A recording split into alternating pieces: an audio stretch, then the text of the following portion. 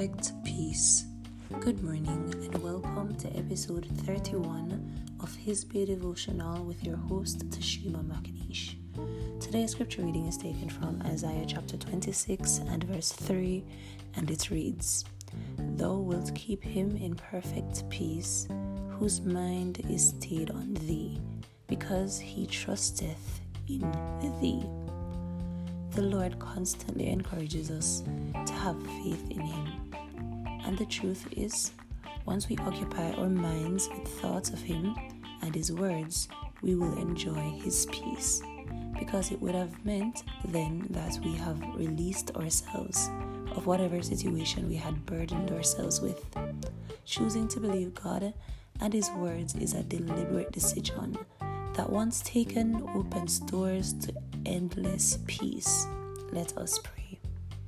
Heavenly Father, we thank you for grace and for mercy. Please forgive us of our many sins. Wash us thoroughly, we pray, and take complete control of our lives.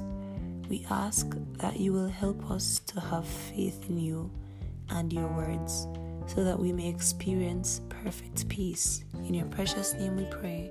Amen.